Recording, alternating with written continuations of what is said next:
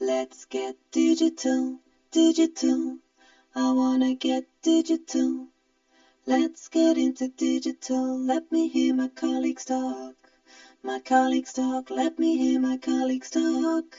Hello and welcome to the Let's Get Digital podcast. I'm Stacey Sol and I teach business, and I'm also an advanced practitioner at Oldham College. And I'm Eve Shepherd, an ESOL teacher and also advanced practitioner. So together we are on a mission to find out what's working in digital teaching, learning and assessment in FE. So in the podcast series, we're going to be talking to tutors around the college to find out how they use digital tools to make the best of online, blended and remote learning in lockdown and beyond. We'll be chatting about practical ideas to help with everyday teaching practice.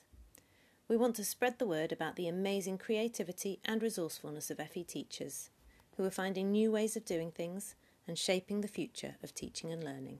Yay! In this episode, we talked to Louise and Joanne from our English team about how they got over 200 views for their revision videos. What really came out of our chat was the importance of keeping things simple and accessible. And here I'm talking about accessibility in terms of learners having different levels of digital literacy and different access to devices. So having resources that are easy to access for all learners. So it was a really interesting chat, and I think it's an approach that could be used in all kinds of contexts. I hope you enjoy listening. Okay, so to start off with, could you just tell us a bit about yourselves? Like, what's your role and what's your subject area? So just a bit of background about who you are. Can I start with Joanne? Yeah. My name is Joanne Romney. I'm Director of English and Maths at Oldham College. So I manage the English and Maths departments, and that kind of covers 16 to 18-year-olds, adults and work-based learning apprentices as well. On the English and Maths side, so for functional skills qualifications, but also our GCSE qualifications as well. And then I also teach some GCSE English myself. And Louise? I'm the programme leader for Functional Skills English at the college. So I work with students doing Functional Skills English, 16 to 18, adults and apprenticeships, and also teach Functional Skills English as well. Okay, fab. So I think you've already answered the other question, which is about who your learners are. So we're going to talk about an approach that you've taken with your learners. Was it aimed at any particular group of learners, what you've done? Yeah, so it was our functional skills English learners, so 16 to 18-year-olds, but adults as well, that were kind of preparing for their first exam. So it's for their level 1 or level 2 reading exam that they sat recently. So it was looking at how we could support them in their revision. Okay. And before we talk more specifically, can you tell us what delivery model you're using at the moment? Like, is it a blended learning or is it all online, or what model are you using? Yeah, so for our adults, it's more blended. So they do a lesson in college every fortnight, and then they also do some online work in between. Some of them have had IT access issues though. So in some cases, we're having to provide like paper-based resources as an alternative or to supplement kind of online work that we're doing, depending on what equipment they've got. And then for our 16 to 18-year-olds, at the moment, it's all online. There's been a little bit of face-to-face in college, so we've done some revision sessions and things and some kind of boosters and things like that in college, but it's mainly delivered online at the moment, but we're hoping to increase the amount of face-to-face delivery soon if we can. Okay, so can you tell us what you did to try to help your learners prepare for their functional exams? Well, I think it's been quite challenging this year, as we all know. So I've been trying to think outside the box a little bit and try some new approaches that we thought the learners might engage with. So we produced some YouTube revision videos for the learners. So these videos were aimed at different topics that the learners would cover as part of the reading exam. And then in preparation for the exam that they were sitting recently, these YouTube links were sent out via text message to them, so that they could open the text message, click on the link and watch the YouTube revision video from the phone.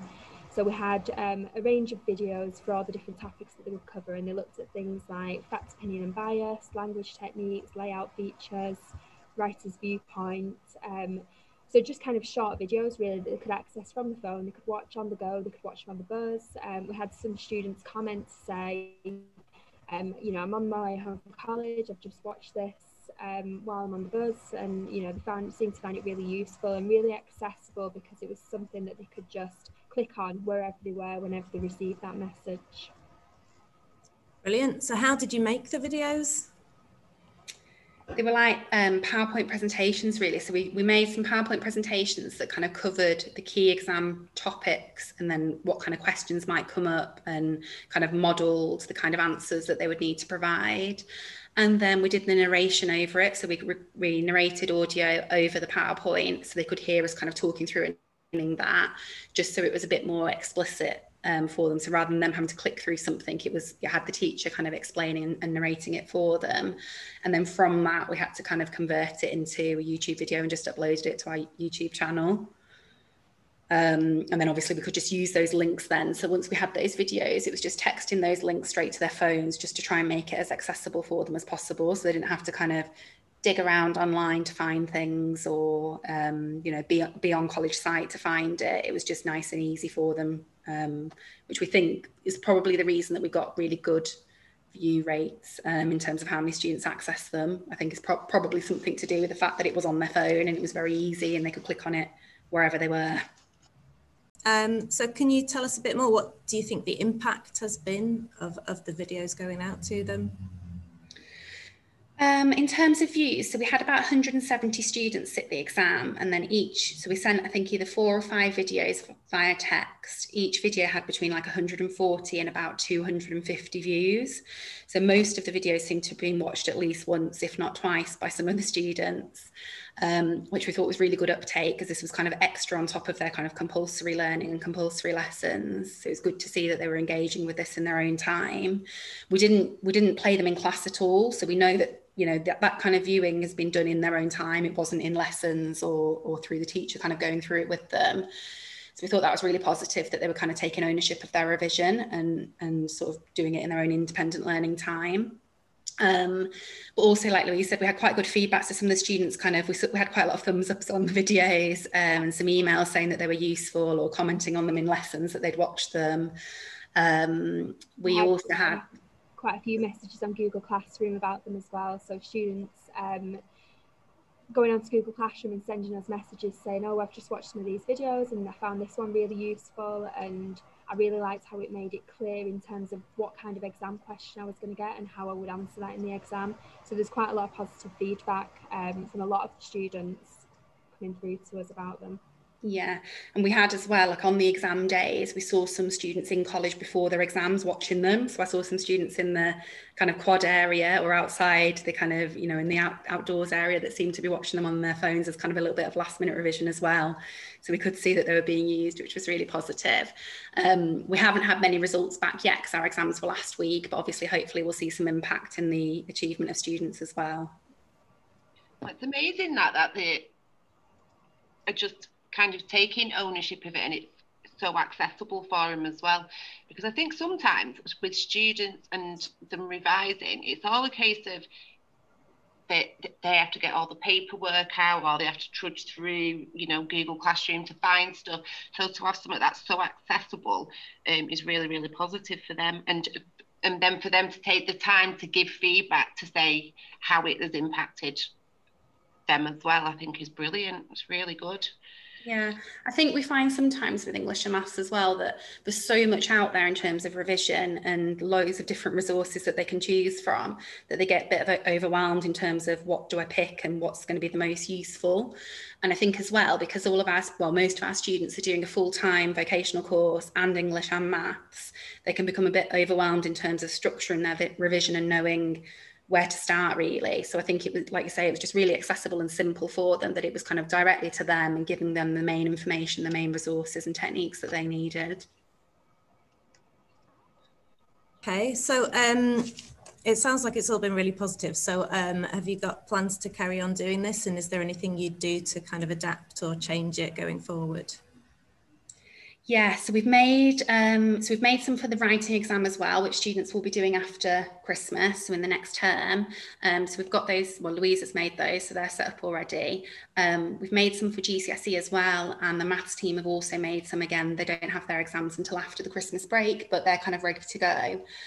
So we're looking at rolling it out really across all of our courses and all of our different cohorts, because we think it will be useful for all of them. In terms of kind of what we do differently, so we just noticed a few things, like the last video that we sent them a daily text message. We noticed the last one had, although it still had good view kind of count, it was less than the other ones. So we wondered whether it was a bit kind of fatigue that they kept getting them and it was kind of started to switch off a little bit. And I think particularly if they might be getting some for maths and some of their other courses as well, we might need to just think about the sequencing, like how often we send them and how often we space them apart. We noticed as well, Louise, didn't we, in terms of the analytics that were really useful on YouTube. You can kind of see when they turn the video off, whether they watch it to the end or whether they watch just a little bit of it. So from that, we could see that maybe some students were kind of after about, I think most videos were they about 10 minutes, Louise? Yeah, most of them were between around, probably averaging about 10 minutes, but between about 8 and maybe about 14 minutes. And we could kind of see that probably after about 6 to 8 minutes, some of them were switching off at that point. So it's just made us think about the length of them and how much content's in them and whether we need to keep them kind of short and snappy, particularly when there's lots of different topics. So it's not like just one video on the whole exam. There's quite a lot of different topics to cover. So it's just made us think a little bit about maybe the length of them and like the sequencing and the order of them and how we space them. I've just had a look at them now though, and even the last one that we sent out towards the end of the week, even that one now has been viewed 150 times. And obviously, wow, because it was sent to around 170 students. You know, some of them won't have watched it, some of them may have watched it more than once, but I think, you know, that's quite good engagement from it being sent to 170 students. Something else that I think we've thought about as well in terms of using in the future is that we thought we might do kind of a guide of an exam. So maybe record on screen, this is what the exam would look like. From the Evolve platform, City and Guilds, you can get sample exams. So you could then walk them through and demonstrate, this is what the real exam would look like. This is the kind of question that you would get. If you're unsure on a question, you could flag it here and then it'll put a little red flag and it'll remind you to go back to that question. Just to give them a bit of guidance really on what it's actually going to look like. So we thought that might be one that we would do in the future as well. Mm-hmm. Yeah, because some of them sometimes struggle, particularly some of our adults struggle with the IT skills involved in the online exams. And sometimes we do paper-based exams for those learners as well, but we thought that would be a good way of kind of, as well as covering the English content, covering some more of the kind of technical, this is how it looks, you know, this is what it looks like, this is how you operate it, just to give them a bit more confidence when they go in, so there's no kind of surprises.